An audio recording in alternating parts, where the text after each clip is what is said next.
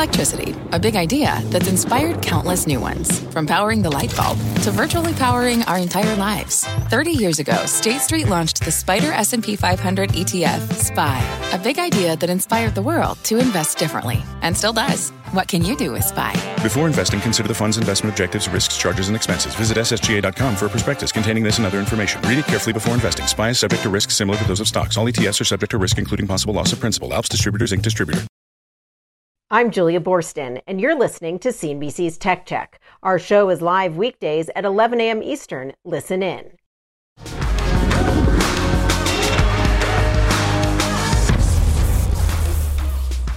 Good Thursday morning. Welcome to Tech Check. I'm Carl Quintanilla with Deirdre Bosa and John Fort. Today, the battle over in-app payments continues. I get a breakdown of Google's new concessions for Spotify and what that could mean for Apple and millions of small developers. Then globalization's counter-argument as Larry Fink calls for an end to 30 years of globalization. We'll discuss why that may not be as straightforward as you think, at least when it comes to tech. And here to discuss it all, tech investor Dan Niles, who's got thoughts on the Fed, stagflation, and whether growth stocks could still be headed lower from here. D?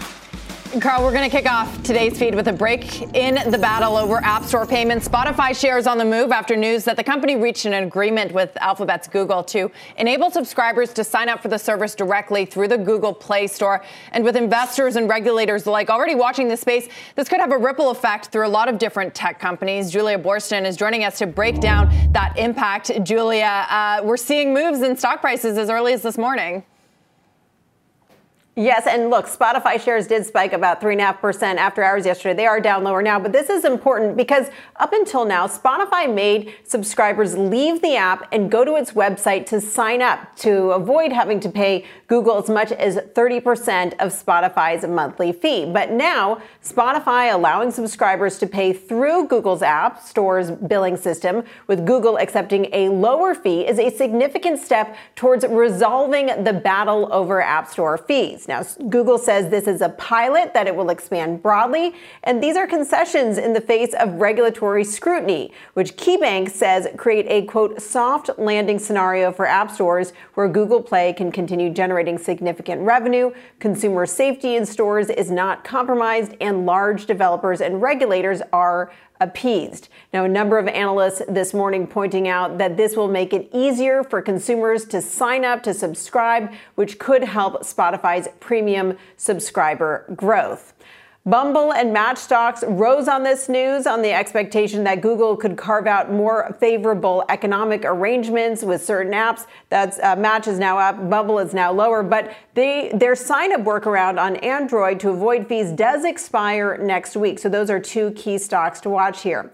And this Google-Spotify partnership could have wide-ranging implications across the app ecosystem. Morgan Stanley speculating that Netflix, which forces new subscribers to sign up through a website rather than in-app, could strike a similar deal with Google, noting potential upside for Roblox and Zynga as revenue shifts to direct payments, and for PayPal and Stripe to also potentially benefit from alternative payment methods. Meanwhile, KeyBank notes that Duolingo could benefit from direct billing as well.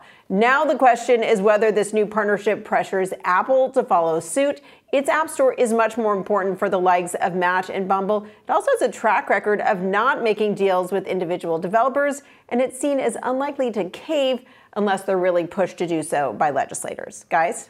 Julia, here's my sort of watch the fine print skepticism coming through. The way I understand it, it looks like in South Korea, where Google's done this already, they've only reduced commissions by about 4%, right? So say that flows through and is similar for these other deals. That's not that much. And plus, if you want to extrapolate through to Apple, right? I mean, Google's like Dollar Tree to Apple's Target as far as their ability to monetize on the platform and App Store. Won't they figure out other ways to monetize these developers, even if it's not directly through the payment system, through ads, through discovery, because they know that that iOS user base spends more and is more valuable? Developers are going to end up paying up one way or the other, I have a feeling.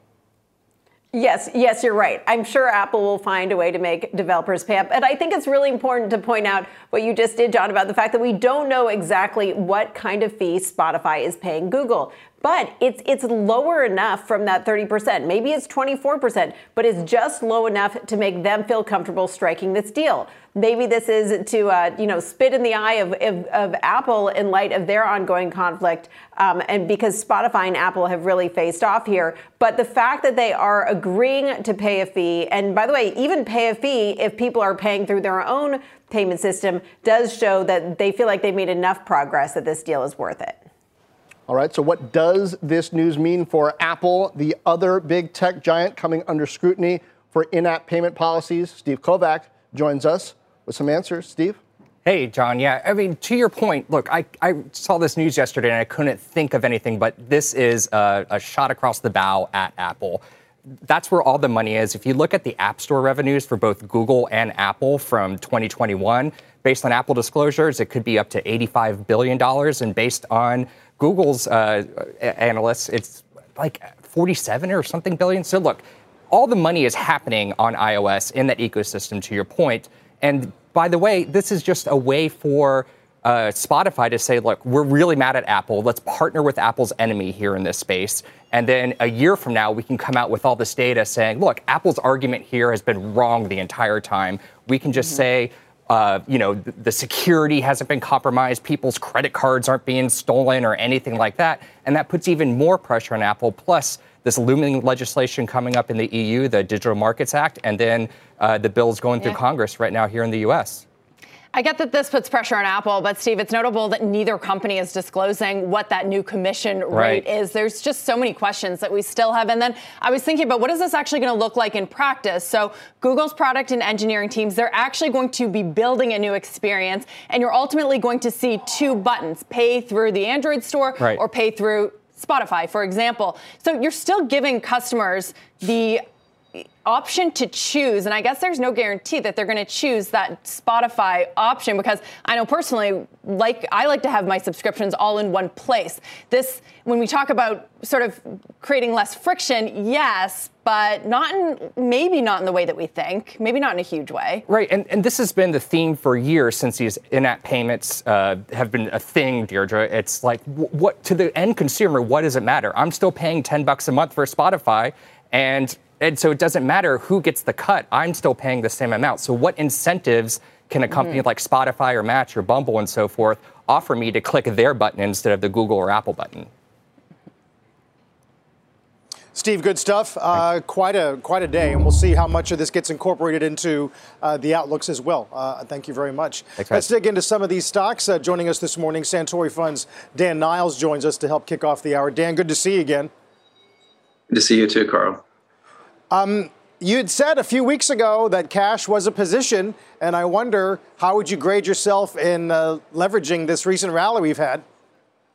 It's gone pretty well. I mean, if you go back and you look at our Twitter posts, we talked about the fact we thought a short-term rally would be coming. We bought some stocks, like in the fintech space, to benefit from that. Markets rallied, and we've started putting back on shorts. We actually now have, again, as many shorts as we have longs on. And so I think this is kind of the tape we're expecting. You get bear market rallies, you get sell-offs, you get bear market rallies, you get sell-offs. I think it's going to be 1 to 2 years before this is sorted through, because for the first time in a long time, the Fed is your enemy and not your friend. And I think people are forgetting that mantra: don't fight the Fed. Worked great on the way up. It's unfortunately probably going to work well on the way down as well. How are you determining what the high end of the channel looks like? What is special about the levels we're at here that puts you to normalize your shorts and longs? Well, we've got about 17 different technical indicators we use, and the bottoms are actually a lot easier to pick with technical indicators. But when you're looking at prior periods of bear markets, and we've analyzed about 10 of them, where they've gone down about 30% or more, you typically get back about 70% of whatever you lost on the prior leg down. About 20% of those rallies, you get back all of the prior leg down. And so that gives you a starting point of you going, all right, you know what, this is when technically I should start putting those on if nothing about the fundamentals that I'm looking at have changed. And nothing on the fundamentals have gotten better. In fact, they've gotten worse. You've got higher oil prices, higher commodity prices. Guys are starting to cut numbers. You're getting towards the end of the quarter. You're going to see the impacts from Europe. And so from that standpoint, we saw somebody cut their estimates on Amazon this morning by 15% because of oil for profits for the year. So you're going to see more of this stuff. And from our perspective, the Fed has just gotten started. So it makes it a lot easier when you've analyzed all the data going back in time. Hey, Dan, it's John. You mentioned Europe. It's actually the subject of my On the Other Hand this morning. I hope you can spend some more time there because we just saw Adobe take a dive yesterday post-earnings. A big part of that was because of kind of pulling back on revenues out of Russia, Belarus, Ukraine, et cetera. And then I'm hearing more cautious commentary from the likes of Volkswagen Group, companies that are based in Europe versus just global, multinationals who have some business in Europe. The ones who are closer to Europe seem to think that the economic impact in Europe is going to be bigger and flow through to more other places. How much do you think the market is considering that already, and how much should investors be thinking about it from here? This is a great question, John, because think about Adobe. They're a category leader. They make tons of money, very profitable. And the stock was already down 33% going into their earnings release yesterday. And by the way, they'd had 2 prior quarters that were poor as well. So it wasn't like expectations were that high. Then they reported, said, hey, by the way, now remember, Adobe's quarter ends in February, and Russia invaded the Ukraine on February 24th. Most of these companies are going to report the quarter, their quarter ends in March. So you're going to have an extra month where things are slowing down. Adobe still got hit for 9% yesterday after being down 33% from its all-time high going in with 2 prior bad quarters. So for the rest of these companies, I think you've got a much bigger issue. You've got an extra month worth of data. Europe's a very important region for a lot of the bigger companies out there. And, I don't think investors are really paying attention to that or oil prices for that matter, because that matters, and wages. Don't forget, 2/3, actually close to 80% of the U.S. economy is now services-based. And we just saw the lowest jobless claim number in 50 years. And there's 3 million more job openings than there are people unemployed. That's going to keep wage pressure really high as well for a lot of these names. So, and multiples are still very high at a 23 times trailing PE. Right. So Adobe perhaps is a cautionary tale. Dan, it's Deirdre, by the way. Stagflation also, you say, is now your base case for 2023. Some think that perhaps we could avoid a recession because things are maybe different this time. We're coming out of the COVID crisis. Some of those pressures are going to ease. But you're not thinking that way. No, I love the phrase "it's different this time," right? Because it never is. I like the Mark Twain quote, which is history doesn't repeat itself, but it often rhymes. And that's what you have right now, where you've got a lot of wage pressure, and you could get away with stimulating the economy, both central banks as well as governments, as long as there's no inflation.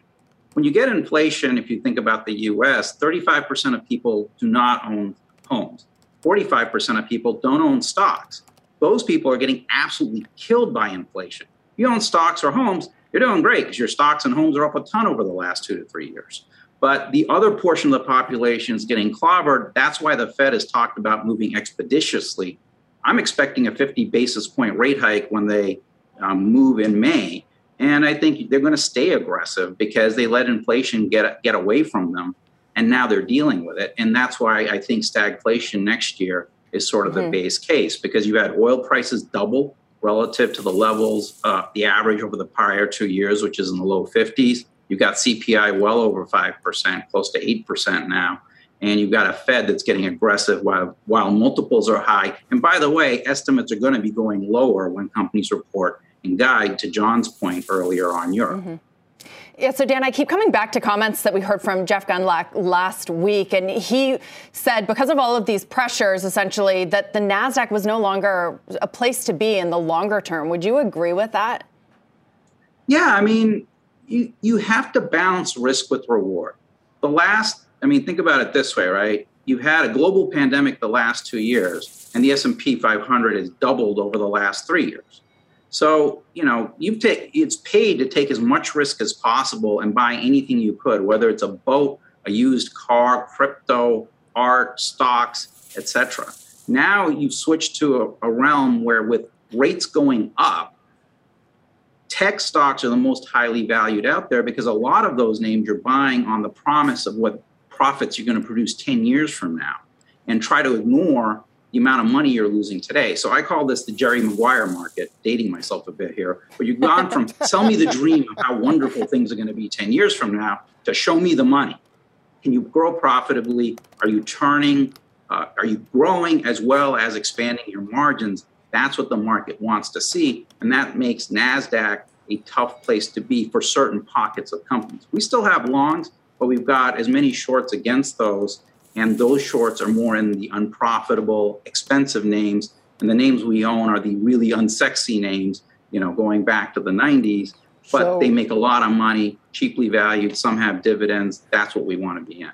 So then, Dan, given that you see things playing out that way, particularly what you were saying about the portion of the population that doesn't own stocks or homes, is this bullish for companies like Walmart, right, that fare well in tough economic times?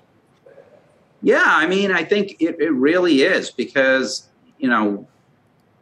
consumers are getting squeezed really hard if you're going to the pump, you're going to the grocery store, et cetera. And so, that's creating a lot of pressure on the consumer. And those people are going to start to trade down. And you can go back and look in the past when you've gone into a recessionary type environment. The low end, like Walmart, they do really well because then people are really focused on saving money. So, from a relative standpoint, they should do a lot better. But, don't forget, back to your earlier point, there's a lot of other pressures going on at the same time. Like, how much has shipping costs changed for them? How much has total costs changed for them? Things like that, you got to take into consideration. But on a relative basis, I would think Walmart should hang in a whole lot better. Dan, how are you processing the theory that cash freight, for example, is negative year on year? Used car prices are beginning to top out. The wait time for container ships at a 9-month low. Basically, the idea that not only will you have base effects at work, but maybe inflation does go soften in the second half. And the street always overestimates with how aggressive the Fed's going to be. Well, I think, you can think about it this way. We kind of talked about this earlier. About 80% of the economy is based on services. So that's based on wages you're paying people.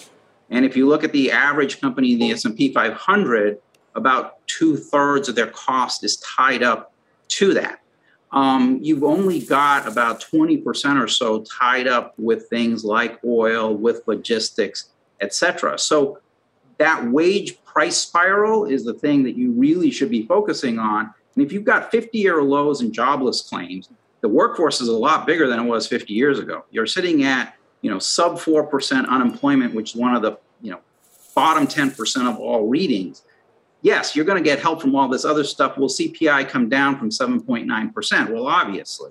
But is it still going to be a lot higher than what's comfortable for the average person that maybe doesn't own stocks, doesn't own a home? Yeah, that's going to cause a big problem. And so that's why I go, yeah, well, those things are going to go down. We're actually short oil up at this level. But it's a longer discussion where you need to think about the trends that are going on, plus some of the macro stuff, which is we're building more stuff in the U.S., not in China. That's inflationary. There are less people being born, adding to the workforce. That's inflationary. And green policies are great for the environment, but coal and oil is still cheaper than, solar and other things, and that's inflationary. Right. So all those long-term trends are also working against you now looking forward. Yeah, certainly that's what Howard Marks and Larry Fink and now Dan Niles have been arguing today. Dan, great stuff. A nice blend of the macro and the micro. We'll talk soon. Dan Thanks Niles. a lot, Carl. Appreciate it. And coming up, the street's top calls on software and hardware and why names like Microsoft might be priced for disruption. Tech Check is just getting started.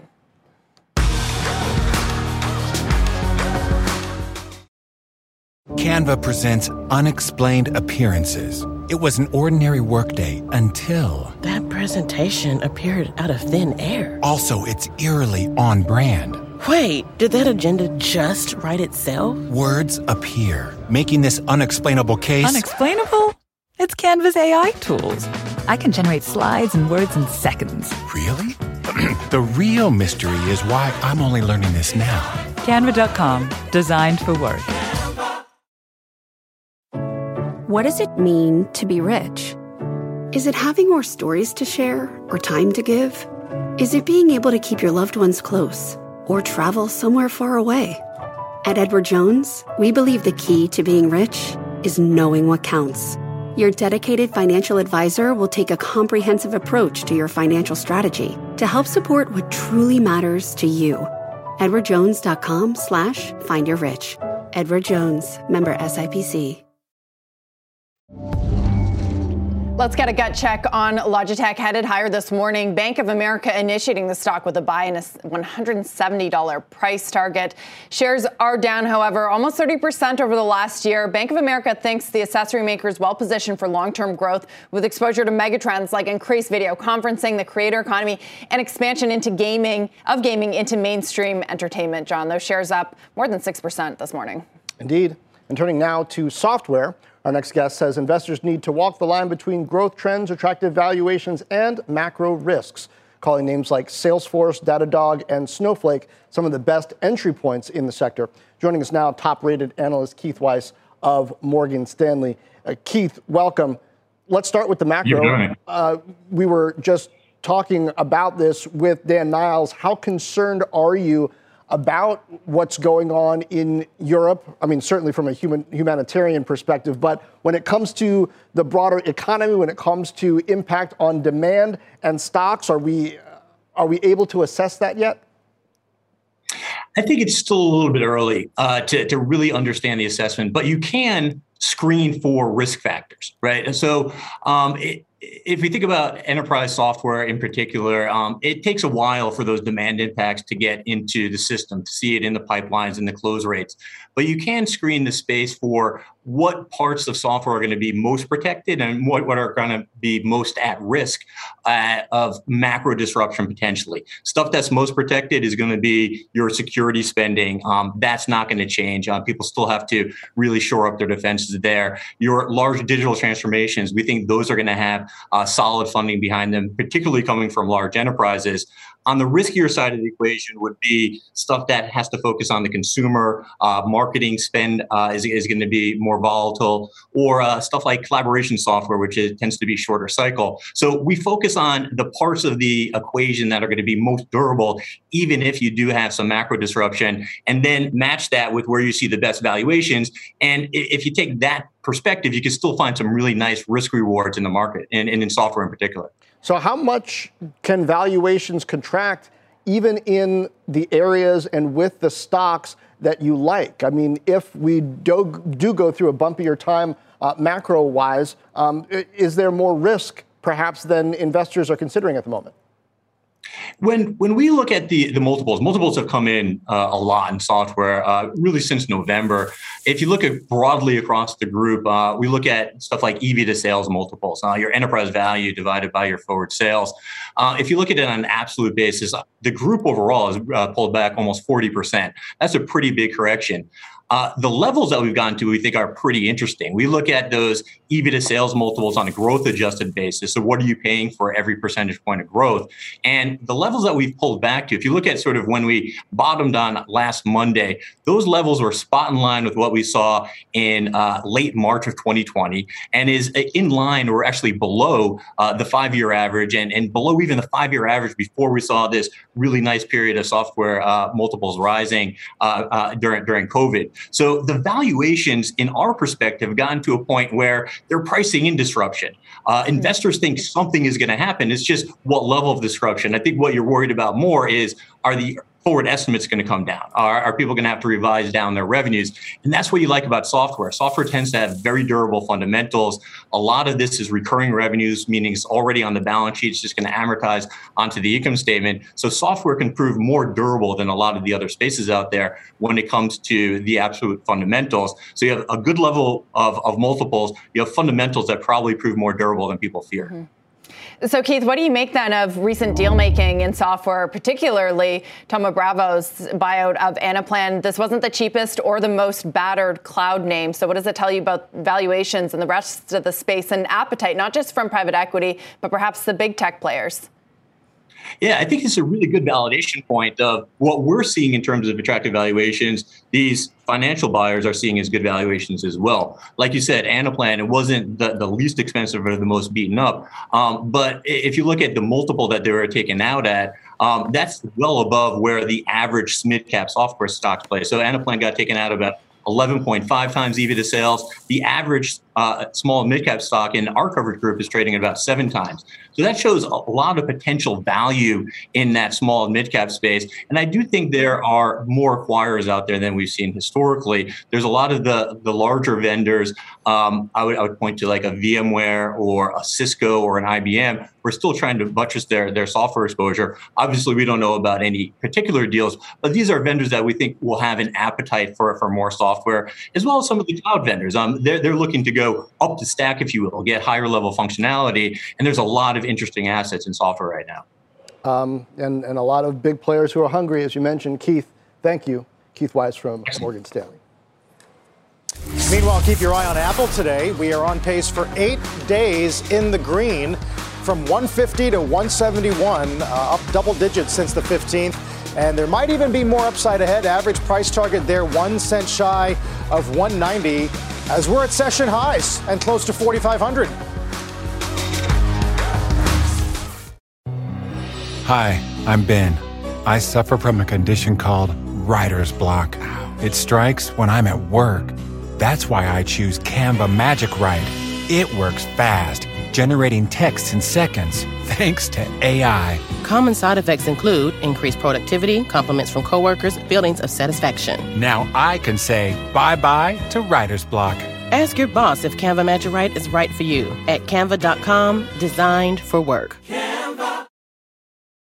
When you need mealtime inspiration, it's worth shopping Kroger, where you'll find over 30,000 mouth-watering choices that excite your inner foodie. And no matter what tasty choice you make, you'll enjoy our everyday low prices, plus extra ways to save, like digital coupons worth over $600 each week. You can also save up to $1 off per gallon at the pump with fuel points. More savings and more inspiring flavors make shopping Kroger worth it every time. Kroger, fresh for everyone. Fuel restrictions apply.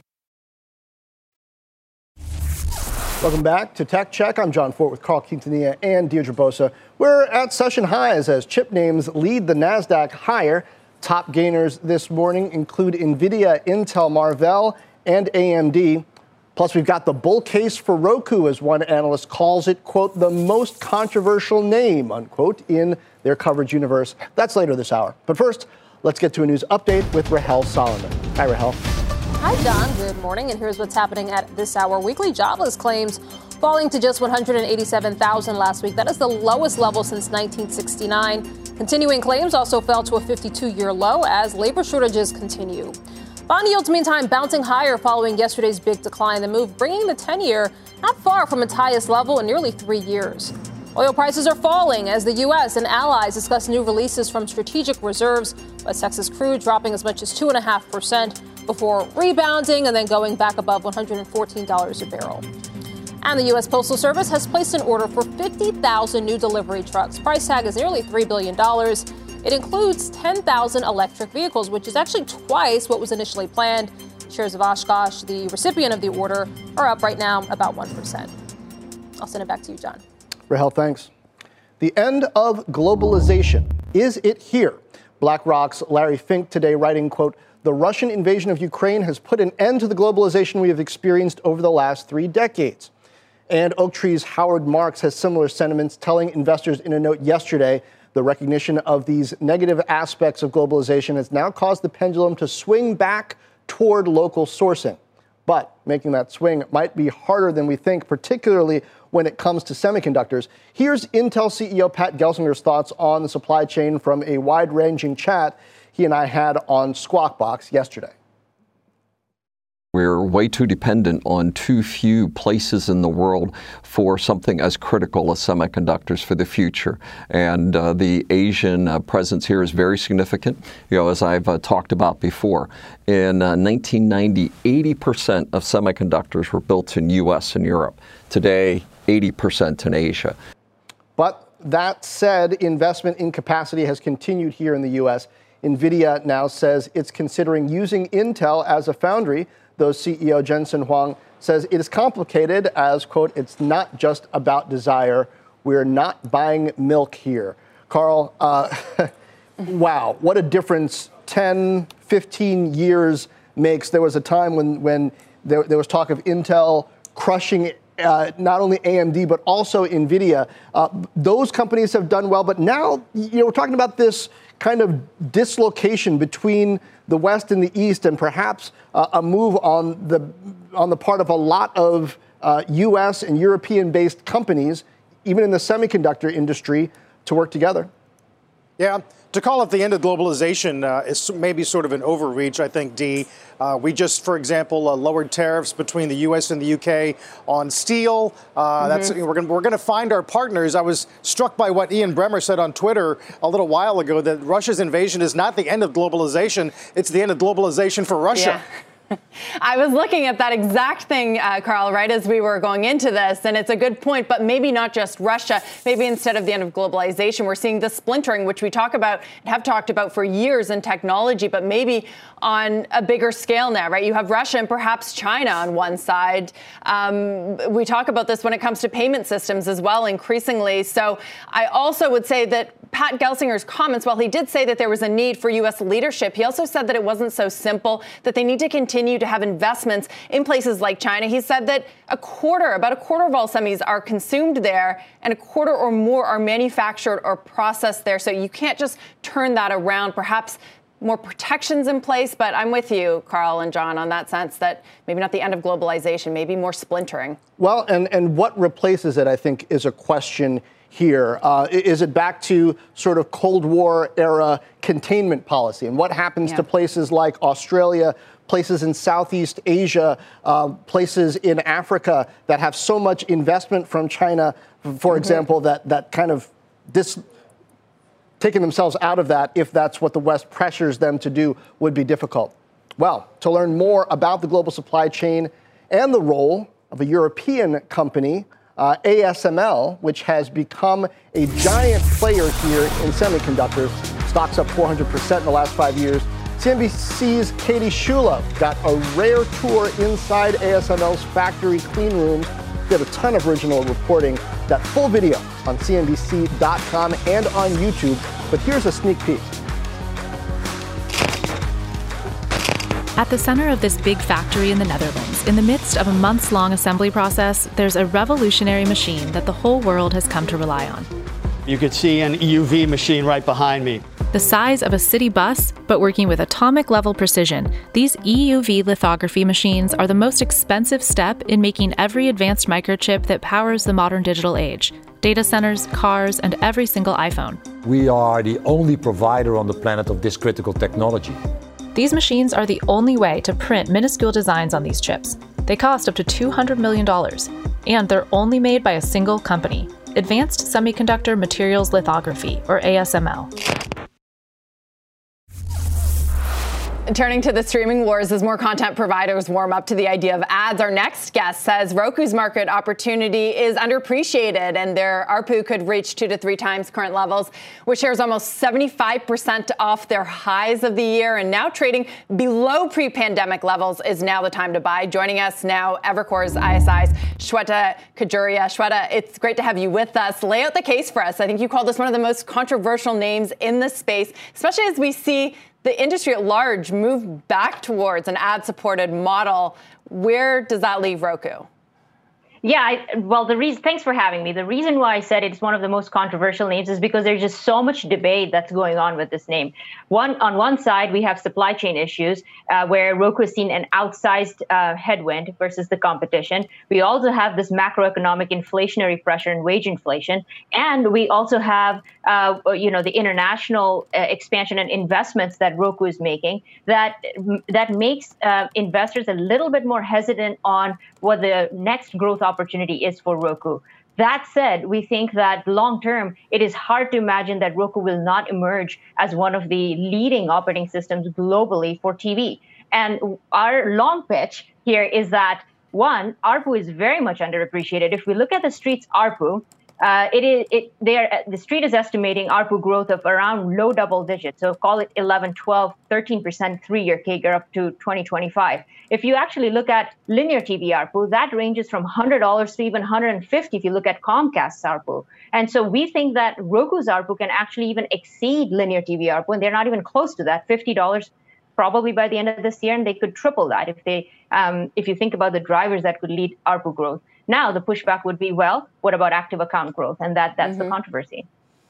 Okay, well, Shweta, taking a look at the fundamentals, though, you mentioned those supply chain issues, and that has led to a loss in market share over the last few quarters. How do we know if there was real demand destruction there, and how do we know that customers didn't go to, say, an Amazon and are now locked into that ecosystem, which is much larger than Roku's? Well, first of all, we did our proprietary survey. We surveyed about 2,000 consumers, which devices they use, which smart TVs they use. In the U.S., we think that, yes, Roku's share has ticked down from, call it, over 35% to now maybe 30% or somewhere in that range. But it is by far the leading operating system and the leading TV platform here for connected TVs in the United States and in Canada as well. So, yes, maybe there's some at the fringe market share loss to Android as well as Amazon, but they still remain pretty small percentage of the market. The second point is that satisfaction levels, according to our survey, are very high for Roku. They were actually the highest. What that tells us is that it's not only the account additions, but it's the net additions, which is the retention rates for Roku are likely to be a little bit higher than perhaps some of the competing platforms. And the final thing I'll say is that Roku, at the end of the day, is a TV-first operating system. They built their technology ground up for TVs. That's not the case with Android. That's not the case with Amazon. And when you think about OEMs, they're a little bit more hesitant, arguably, to partner with an Amazon because of the retail partnerships. And so really, it's either Google's Android, which has a small market share here in the U.S., or Roku, which still continues to be the leader. Although, Shweta, sometimes, it's interesting to look at some of the strategic adjustments some of these players have made. Roku used to shun original content. Then they got in with the Quibi library. Netflix used to say that password sharing was fun. Maybe not so much anymore. Doesn't that suggest that maybe the low-hanging fruit has been picked?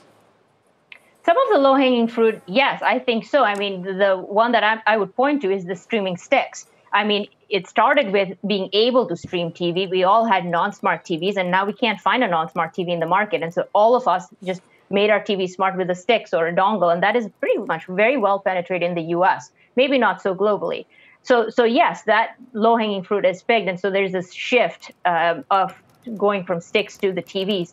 But the Roku, to back to your point on the Roku channel and this shift across the different companies, I think that the Roku channel is not directly, the idea is not to compete directly with Netflix. I don't think Roku can afford to do that, and I don't think they're trying to do that. I think the idea there is that the Roku channel itself it monetizes better than anything else on the platform that they have control on inventory for. So Roku channel, they have full inventory control. They're trying to drive engagement, and they've done a great job. In about 5 years since when Roku channel was launched, it's now a top 5 app. And you think about the top apps that there could be, including Amazon Prime, YouTube, et cetera. There are 7 that I can think of, and Roku is in top 5 of them. So they've certainly done a good job driving engagement, which really is driving their monetization engine because they control that inventory. Shweta, for me, this is the core question, which is Roku the iPhone and iOS of streaming, right? Purpose-built operating system for streaming the way iOS really was first for mobile. The best gateway, kind of similar to the App Store for monetizing for all of these other services that want to do that. High loyalty, discovery potential, all of that. Do you think it is?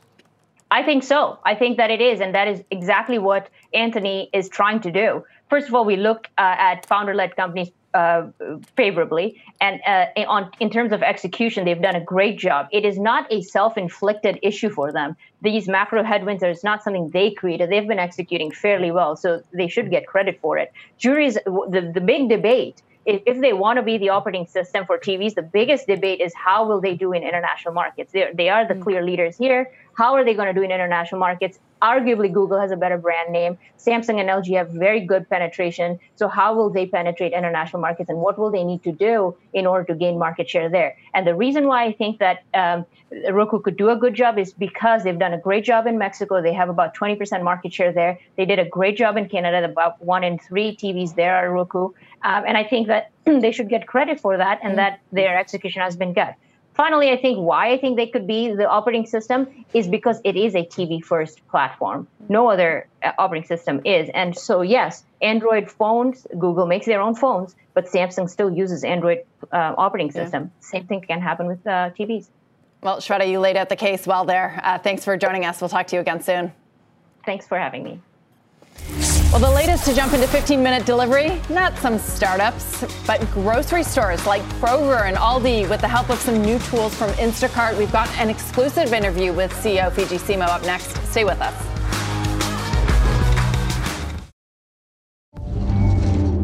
Let's get a gut check on EVs. A lot of news. Take a look at Nikola. Shares surging after announcing electric semi-truck production's up and running at their Arizona factory. Company expects to start delivering those trucks in the second quarter, and that means it'll beat Tesla's semi to the market as well. Meanwhile, Tesla itself jumping back above $1,000 a share this morning, back to $1 trillion market cap. Hertz now adding the Model Y as a rental option on top of the 100,000 Model 3s that it committed to buy last year. That's according to Electric. And in the Chinese EV space, NIO set to report after the bell tonight, expected to post a loss, but having an awfully big run over the last week, up about 15%. Tech Check is back after this.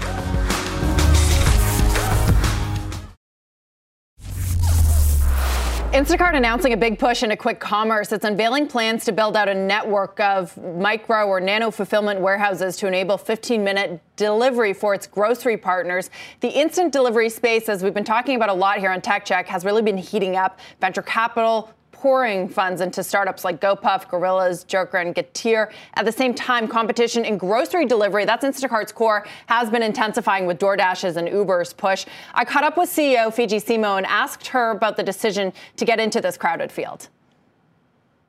Our approach to quick commerce is completely different from the approach that quick commerce players are taking. Quick commerce players are disintermediating our grocers. They are owning their own inventory. We are not doing that. We are enabling our grocers. We are going to run these nano fulfillment centers on behalf of our grocers so that they can offer 15-minute delivery. So it is a different strategy, and this is essentially Simo's first big move since coming over from Meta. The idea here is to turn Instacart into more of a platform for its retail customers with things like expanded ad and analytic tools. And key here is to keep them loyal amid this increasing competition. I also asked her about inflation's impact on consumers. A recent survey from Morning Consult Report says that fewer Americans are ordering takeout for delivery. Have a listen. We're definitely tracking that closely, and we are seeing definitely price increases. As you know, on Instacart, the model is that our grocers set the price and we reflect them on our marketplace, and our grocers are definitely setting higher prices. And what we're seeing is that people are kind of adjusting their habits as a result of these price increases. And we see our job as providing them with more opportunities to save, which is why we've rolled out a Deals tab so that they see all of the discounts that are available to them on Instacart and many other options like bringing dollar stores onto the platform. Yeah, so she said that consumers are increasingly sensitive to prices. So some of the features she mentioned, like that deal tab, are part of a strategy to make the app more accessible. Finally, guys, I had to ask her about IPO plans. As I always do, she said that current market volatility is not affecting their timing, though it may be affecting their valuation in private markets. She said they don't need to raise money anytime soon, but that she wants to be able to show that expanded vision for the platform. So in that sense, John, this is a step closer to that. When we will see that, reportedly been delayed a number of times. And so there are some concerns that perhaps Instacart has missed the window. Great. Talking to her again, Dee, but I got to wonder about the capital outlay that's going to be necessary to enable 15-minute delivery. And that delivery seems to be a local game, kind of not only MSA by MSA, but also suburb and urban area by urban area. We'll see how they do it. Meanwhile, there's a new Bitcoin bull on the street, and we'll tell you who after the break. Don't go away.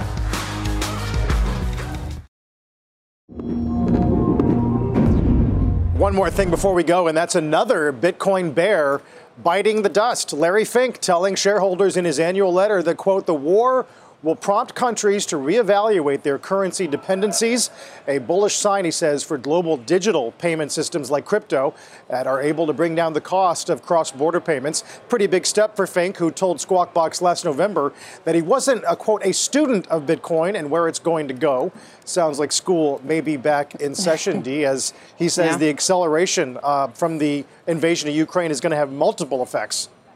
Yeah, it was another what I've come to call a red pill moment. You see more of these business leaders at least show a curiosity, and what a change that is from a few years ago when you saw more of them willing to sort of write off crypto as a whole. You don't see that as much these days. Instead, you see more come over to the side. One more thing, guys, and that is restlessness at Google. CNBC's Jennifer Elias reporting that executives were bombarded with questions from employees over their pay at a recent all-hands meeting. An internal survey revealed that a growing number of Googlers don't view their compensation package as competitive.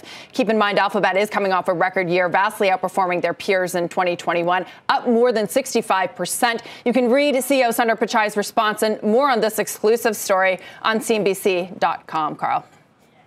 Meanwhile, guys, we are back to 4,500, which we crossed earlier in the week for the first time in about a month. And oil below 112 is interesting, too. You've been listening to CNBC's Tech Check. You can always catch us live weekdays at 11 a.m. Look around. You can find cars like these on AutoTrader. New cars, used cars, electric cars, maybe even flying cars. Okay, no flying cars, but as soon as they get invented, they'll be on AutoTrader. Just you wait. AutoTrader.